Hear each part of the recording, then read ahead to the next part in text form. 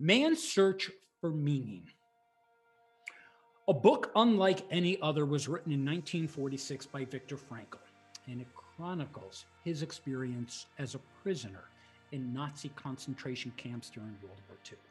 And as a psychiatrist, he explains his methods of psychotherapy to find something positive in a situation of inconceivable adversity. And what Frankl left to the world that stays in my mind all day, if you know your why, you can survive almost any how. Brene Brown, college professor and famous TED talker, is an expert on the power of vulnerability as a strength rather than a weakness. And what she leaves in my mind to her students and her audience, you can choose courage or you can choose comfort, but you cannot choose both. What's your choice? Lastly, Mark Hoverson, while not the household name of the other two, was the best mentor that today's guest ever had. No one ever prompted our guest today to see things outside his normal thinking and to completely change his worldview. Although Mark passed away at the young age of 39, having unfortunate cancer, today's episode is dedicated to Mark's legacy. What do these three individuals, disparate people, have in common with today's guest? It led our guest today, Ray Higdon, to embark on a journey of transformation where every day he set out to receive at least 20 no's per day until he figured out how to use those no's to get to yes. Welcome to A Climb to the Top, Stories of Transformation on C-Suite Radio. I'm Chuck Garcia, and our show today is sponsored by Climber, CLMBR.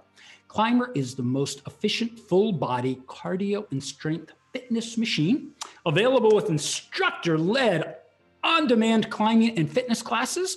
If you haven't heard of Climber, key investors include Novak Djokovic, Jay-Z, and Ryan Seacrest. To learn more about Climber, CLMBR, and purchase one for your home at a 20% discount, go to get.climber.com and input the code Chuck20. That's get.clmbr.com.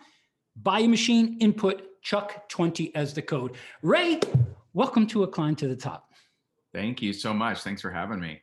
Well, it's great having you here. And part of why I did the introduction is if our guests who are watching us on YouTube, not necessarily listening to the radio, but if you're listening to the show, over Ray's right shoulder is a book, a wonderful book called Time, Money, and Freedom.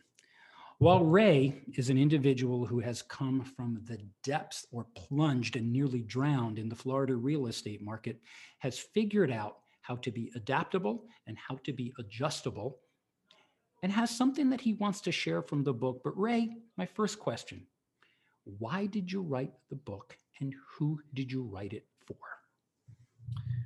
Yeah, great question. You know, my wife and I wrote the, Time, Money, Freedom book, and the sub headline is 10 Simple Rules to Redefine What's Possible and Radically Reshape Your Life. We wrote it to try to help. And we actually wrote this before the pandemic, before COVID, before all of this. It happened to come out, in November, right in the middle of things, we think, right? Who knows? We wrote it to help people out there who are trying to improve their relationships and their finances, but may not be sure how.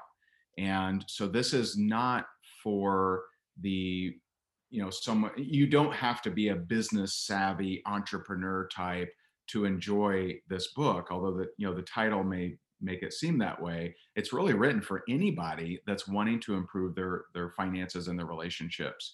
And the reason we wrote it is, our mission is to impact as many people as possible. And we actually do that selfishly. We do that selfishly because that's what drives us. That's what makes us feel good. And, it's some people, when they talk about impacting others, it's like a selfless act, and selfless is, jumping on a grenade to save your squad, right? Running into the school shooting, that's selfless, putting your life on the line, and with uncertainty. That's not what we're doing. We're doing it because it makes us feel good, and it gives me significance when so much of my life I didn't feel significant. And so we do it because we love to do it.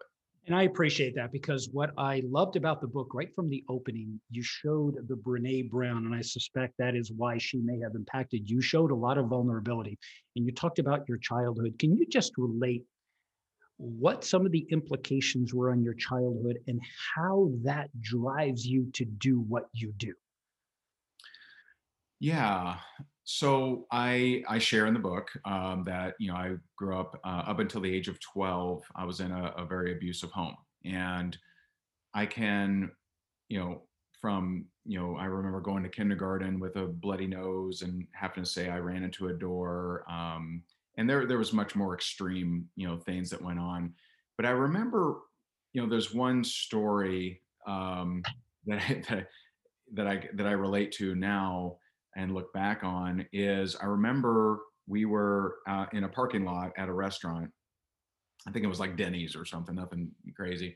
And my dad asked, hey, are you hungry?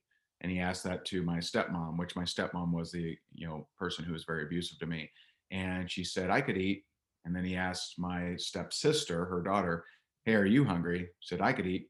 And then he asked me, and I'm just trying to fit in, and I say I could eat. And so at that point, my stepmom said, let's just go home. We can just find something at home. And so I'm not thinking anything of it. I'm like, okay, bummer. Because I was, that would have been nice, but oh well. Well, when I get home, I got the crap kicked out of me because I was not allowed to carry any kind of opinion. And I was not allowed to have a voice, have anything that counts.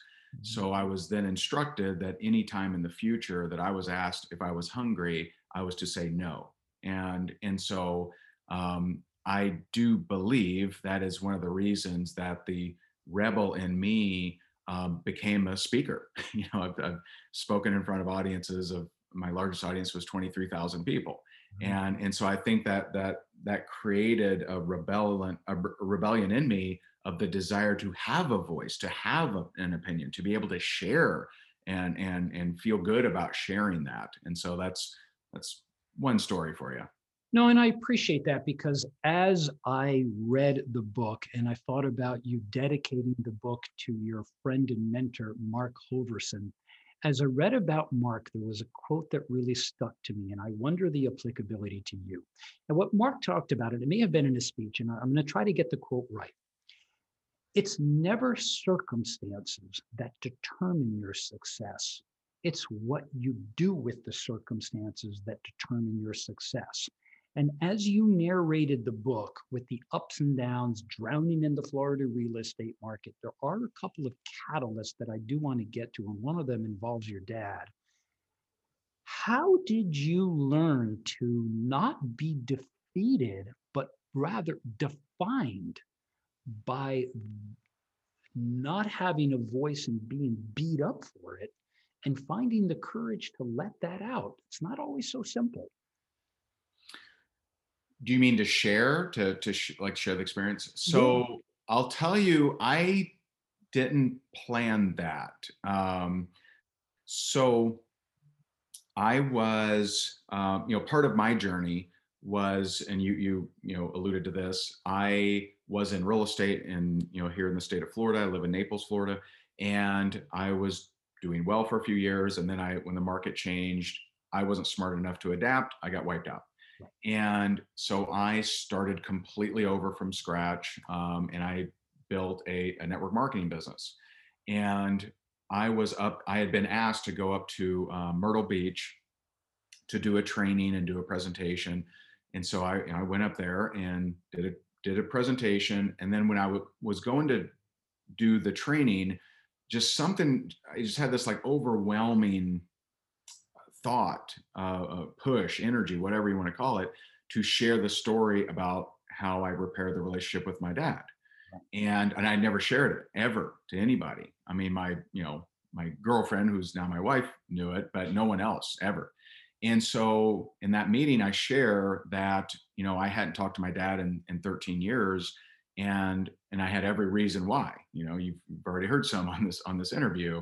Is it was clear that a lot of my abuse was allowed, you know it wasn't hidden.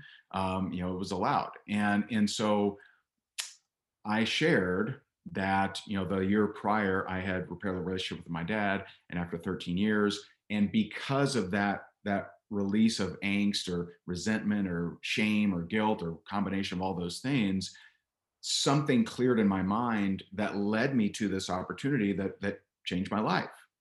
And Mhm. so that was the purpose of me sharing. As soon as I finished, the guy who asked me to speak at that event, Kenneth, he's walking down the hotel, aisle, tears pouring down his face. I'm like, wow, that really, hit you hard. And you may hear my one. I love it. Bring them on. There he is. That's the sound of life. We Yeah. love it. And so he comes walking down the hallway, tears running down his face. And he says, I can't believe you just shared that story. I haven't talked to my dad in 17 years. And tomorrow I fly out for his funeral. Oh, that And hit you like a ton of bricks. I mean, it hit me really hard. And in my first, I don't know that this would be my reaction now, but back then, I had a lot of questions around my self worth, and I had a lot of self hatred, to be honest. And so my first reaction was, man, I am such a jerk. I should have shared it a week ago. I should have shared it earlier. Maybe they would have reached out. And my second reaction, which I think is a better one, is I need to be more vulnerable, because up until that point in every career I'd ever had, I always positioned myself as Superman. I was always perfect and everything's great and I'm the go-getter, yes sir.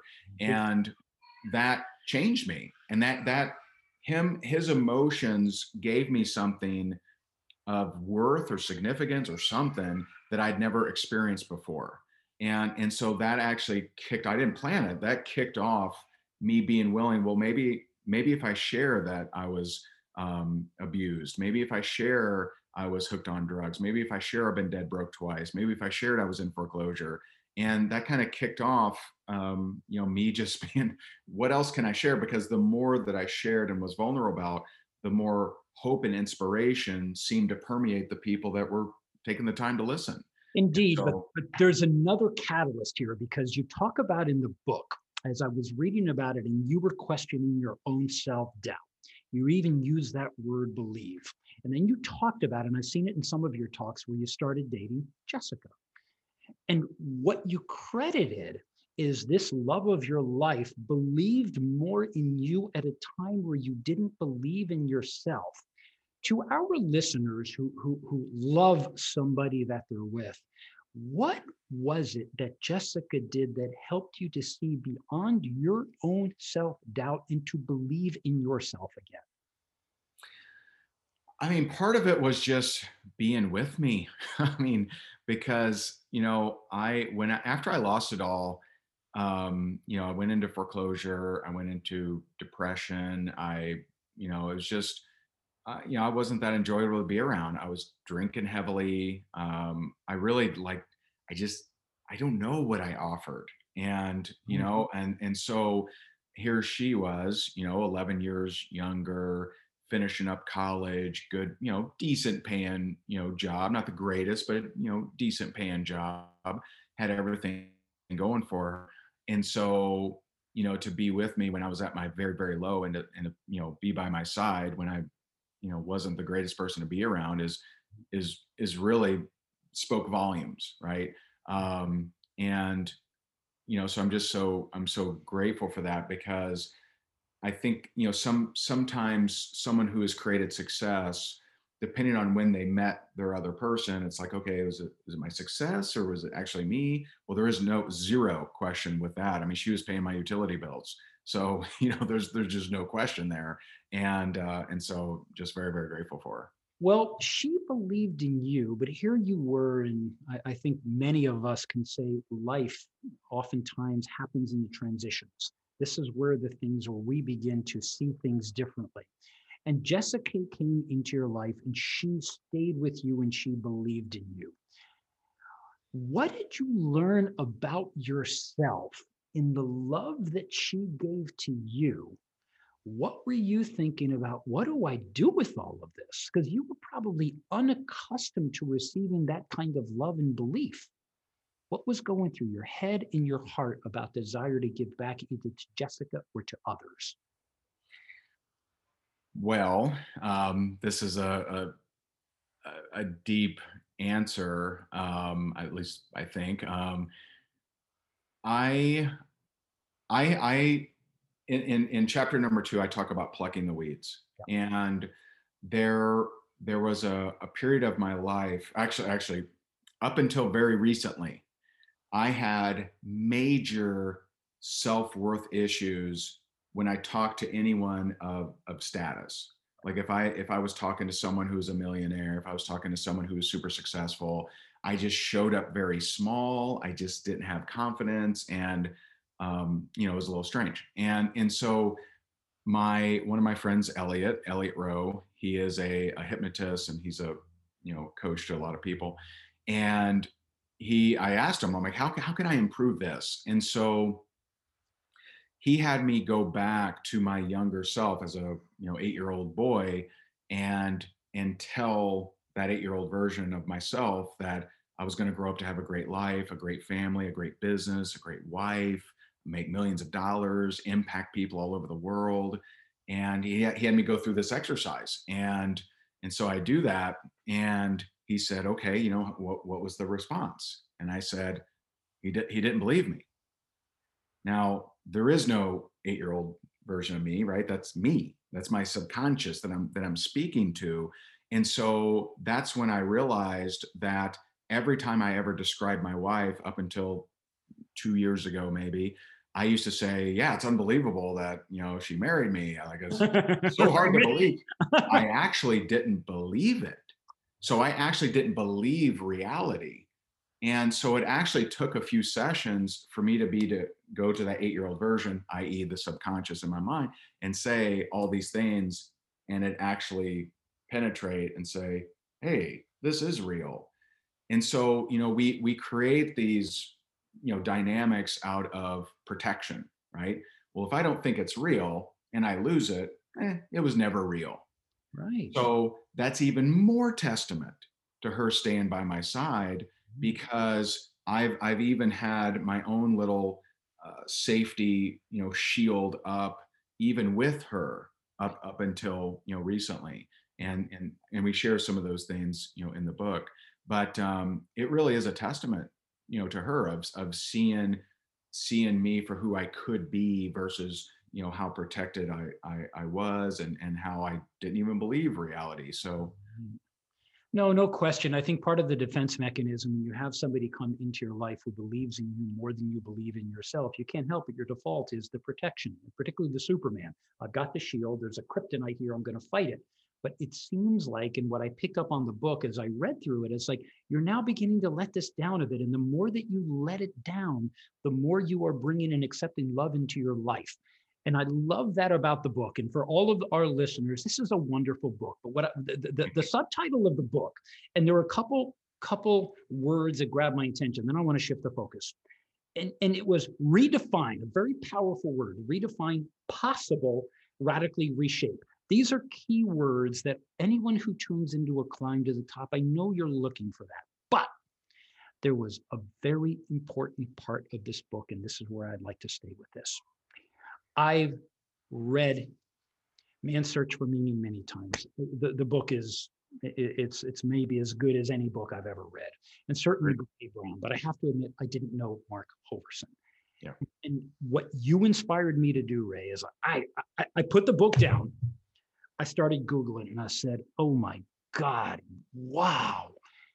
Tell us about, and this is what I want our listeners to key in, because he had an amazing impact on you.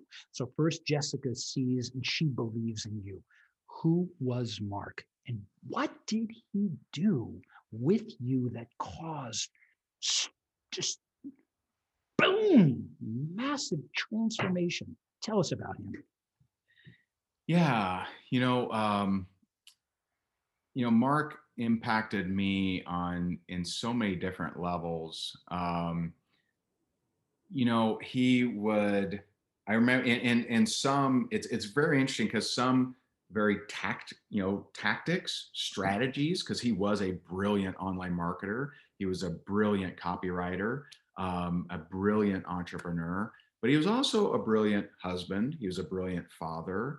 And he also just had this way about him in a very busy world to make you feel super special.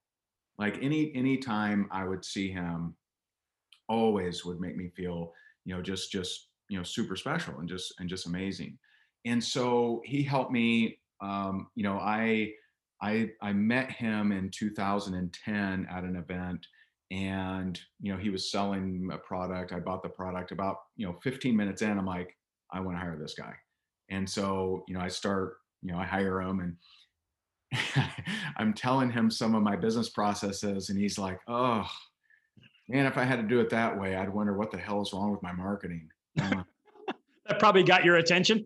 "Hey, he's right." And, Thanks. and I needed so, that. Yeah, please, sir, might have some more. he gave me that, perspective. He talked about, I didn't always think about money the way that I do now. And one of his lines that have just been so helpful for me to share is, your poverty is serving no one. In today's day and age, it's almost like, you know, anti, capitalism and the rich, and Question. the poor person. And it's like, that's one of the core concepts of the book, actually, is with more money you can do more good, you can do more change. Right. And And so in to particular, I want to get in, the charities, March of Yeah. Dimes. There is a great deal to our listeners toward the back of the book about the idealism that Ray and Jessica bring is not false hope. The capital that they bring can take children to Disney when they can't afford to do it themselves. So I just want to interject that, because I think the idealism is getting in the way of recognition that success comes with money. And if you earn it honestly, you can take children to Disney and let them live their dreams. So thank you for the opportunity to interject that. But please go with Mark. Keep going on that. Yeah. And just seeing, how disciplined he was with his kids. I mean, I think at age 5, they're doing the dishes, they're clearing the table. He gave us, both my wife and I, the idea that, um, you know, like, for example, with Jess, he said his words were, I don't want my wife Cinderellaing around all day and then she's too tired to hang out with me and the kids. It's like, you hire that out, get someone to do that. And so, like, we hadn't thought that way, prior to Mark. And then seeing his just unstoppable courage of when he went through chemo, and he went from, I mean, I don't know what he weighed in the beginning or the end, but he went from very healthy, vibrant, in physically fit person to literally a skeleton. I mean, really skin and bones, because of his pancreatic cancer. But he was doing a video every day. And I remember him calling me when he's like in the middle of this stuff. And he's like, Higdon, I just want to let you know that I read your chapter in the Miracle Morning and it inspired me to do more content. I'm like, man, this is so, I mean, it's just amazing. You know what I mean? And then at his, I went and I was fortunate to speak at his, funeral. And then, after, at the wake, I talked to one of his cousins that had gotten married like 2 weeks prior. And they're doing their thing, and they turn around, and here comes Mark in his wheelchair, and they didn't even know he was coming. And he wheels himself up to the podium, stands up, and delivers one of the most amazing speeches of all time. That's Mark. And it's just, I like to think, if I was going through that, would I show up as brave, and then would I show up as courageous? And I don't think so, to be honest. And it's just amazing. He just inspired me throughout his entire life and through his passing. And when I read it, I was so inspired. And as I watched his videos and I saw him withering, Yeah. unfortunately, where the cancer was taking his life, I wanted to reach in. What look what he's leaving us. So, could you share with us, as he was speaking and he stood up, what did he leave people with? Was there a one key takeaway that he continually talked about, or were there a series of things? Man, I mean, there's just so many. He definitely made you think bigger. He made you think bigger. Mhm. He made you um, see the and again, in a very busy world, he really drew the importance of um, how detailed to be in your parenting, for example. Mhm. I remember when I went up and visited him. He split time between Arizona and North Dakota, and I went up to visit him in North Dakota, and I remember his son going out. He had 4 kids. His son going out with the wheelbarrow or the wagon and going to offer car washes around the neighborhood, right? So he had a mobile detailing wagon, and so he taught his kids to be entrepreneurs. And his feedback of his fee sheet, right? He goes, well, right here, you're doing this ashtray, and it's like, you need to do this. Like, it was just so detailed, Always the so on teacher. point, always the teacher, and just incredible. And so yeah, he's someone, there is no one that I've been in personal touch with that's inspired me like he did. Well, here's And I want to give a shout out, since we're talking about him. of I want to course. give a shout out to his wife Shannon, who's absolutely amazing and carrying his torch, and it's just great. Well, as I read the book and I started to read about Mark, I went back to the subtitle of your book because what you're suggesting, Ray, is all of a sudden the words that you are choosing, what's possible, radical reshape, whether that was you or that was Mark, is that in fact, that was my conclusion. That's the legacy Mark left with you. Do I have that right? Yeah. Yeah, And absolutely. And if you dig into his story, I mean, yeah, from a trailer, right. being bed broke, neighbors kicking in and bringing him groceries for Thanksgiving, like, I mean, he definitely is the paradigm of radically reshaping your life. Yeah, in fact, as I did that, and it's like, oh my God, this isn't not that your situation was his, but you both came from as in Viktor Frankl and in the other stories that we relate, you all came from a place of inconceivable adversity. This Yeah. is not the stuff we watch on television. These are the real stories about where you came in your case, how you were treated in such a way that was constantly giving you no voice, no agency. You cannot even think for yourself, and I don't want to hear that you're hungry. So Mark took that. So thank you for bringing Mark's story, because if nothing else, for all of our listeners who read this wonderful book, Time, Money, Freedom, you hear the personal story, not just the successes, but all of the obstacles along the way ultimately led to what I want to close with. In a world of idealism where everybody wants to save the children and save the world, we love that.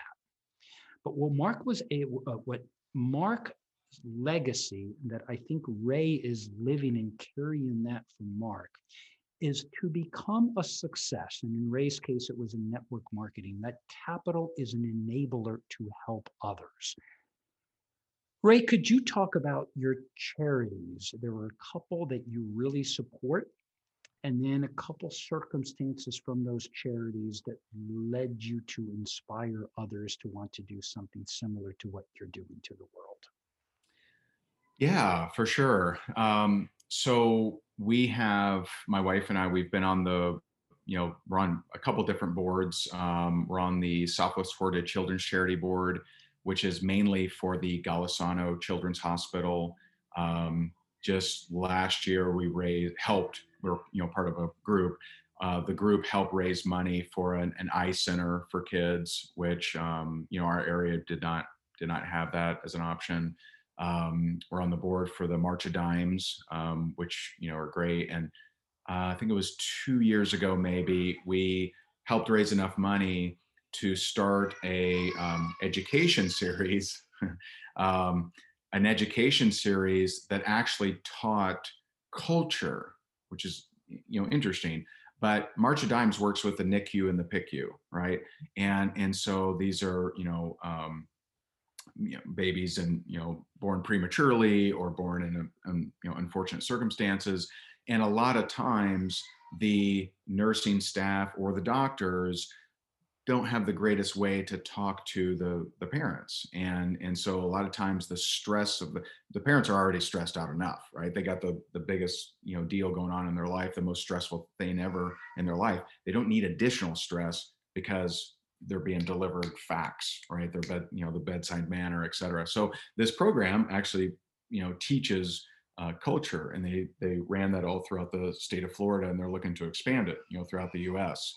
And then this last year, our last event, we raised over 100,000 to fight human trafficking. I'll tell you one of the really meaningful ones. I mean, all of them are meaningful, but one that really touched our hearts was my friend Dr. Jamie Sterling is the head psychologist for to work with kids in foster care. And she came to us and said, man, we'd really like to do something special with these kids. Is there any way you could, help with, we want to send a few of them off to Disney and have them experience that, right? And so we were able to, give enough to send an entire bus of kids in foster care to Disney. None of them had ever been. It blew their mind. And what was really cool and a total surprise is she brought the bus to our house, and we didn't know if she was coming, and she brought the bus to our house. And so we got to meet the kids, and they were awesome. And two of them came inside the house, and the one girl says, "Is this one house?" Had never been in a nice house, right? And so with more money you can do more good, and that is one of the core principles from the book. We want, if you're a giver, you can only give so much time, right? You can only donate so much time. We got bills to pay, we got mouths to feed, we got to do stuff. We can only donate so much time. Not that that's not meaningful, it is, but there is a limit. There is no limit to how much money you can give to support your favorite charity, or to or to raise money, right? And so with more capital you can do more good. Well, what I loved about that portion of the book, it was a personal narration where somebody began to see the possibilities that it's actually a good thing to succeed. And look at all the wonderful things that you can do, because if you were poor, your poverty would serve no one. And here we go. Well, thank you. In the time remaining that we have, this is a great opportunity to talk to our audience, to someone who may feel they don't have a voice, may live in a trailer park and said, "This is it. I'm stuck with it. I don't want to ask for anything more because I don't deserve it." So what Ray, what can you leave our audience? What do you want them to think? What do you want them to feel? And what do you want them to do with the world of endless possibilities to radically reshape their life? Yes. I mean, I would say the biggest concept that I hope people get, whether they get the book or not, is that you can have a great life despite a bad past, and you can inspire people with the things that you overcame. If Mr. Frankel isn't in that unfortunate situation, we don't know that story. We're not inspired. Not that we wish it upon anybody, right? But there are none of us that went through trauma or abuse planned it that way or deserved it, but we did survive it and we did overcome it. And so I hope that's the big message. And one story that I share in the final chapter is of Renee Adams. And Renee Adams was a participant in our reality show, and she had never shared her story. She had never publicly spoke, and she had never even done a video. And she shared her story of physical abuse, of sexual abuse, and even trafficking. And so she had been trafficked, and after giving her love and condolences and just empowering her, I shared with her that, hey, you could help some people out if you were willing to be vulnerable and share that story. 1 week later, she was speaking at abuse centers, and 3 or 4 months ago, she spoke at the 17th annual International Conference Against Human Trafficking for the University of Toledo in front of 19 countries. And so that's making an impact. That will, who knows how many that will impact. And so you have it within you. Even if you've had it rough, you can make a great life and you can inspire others. Indeed. And what a wonderful way to end it. Well, first, I want to thank Climber for sponsoring our show, CLNBR, for anyone who is interested in a new form of fitness, backed by Djokovic, Jay-Z, and Ryan Seacrest. Go to sket.climber.com, put in Chuck20 for a 20% discount. But Ray, more than anything else, I want to say thank you for all the wonderful work you do. Thank you for bringing this book into the universe. I encourage everyone, time, money, freedom. It was beautifully written. It was a personal narration. Ray really talked about how to embrace the fear of rejection that comes in many forms and inspires people to be able to really let down that shield and sometimes bring that in, because there are people that may believe in you more than you believe in yourself. So Ray, I am grateful for that. Thank you for coming on to the show. It has been a pleasure to collaborate with you. Thank you so much for having me. And thank you so much for really diving into the book and really getting the principles. I really appreciate that. It was my pleasure. And to all of our listeners, thank you for tuning in. I'm Chuck Garcia. You can always find me on chuckgarcia.com. Drop a note. Love to hear from you. Thank you so much. This podcast is a part of the C-Suite Radio Network. For more top business podcasts, visit c-suiteradio.com.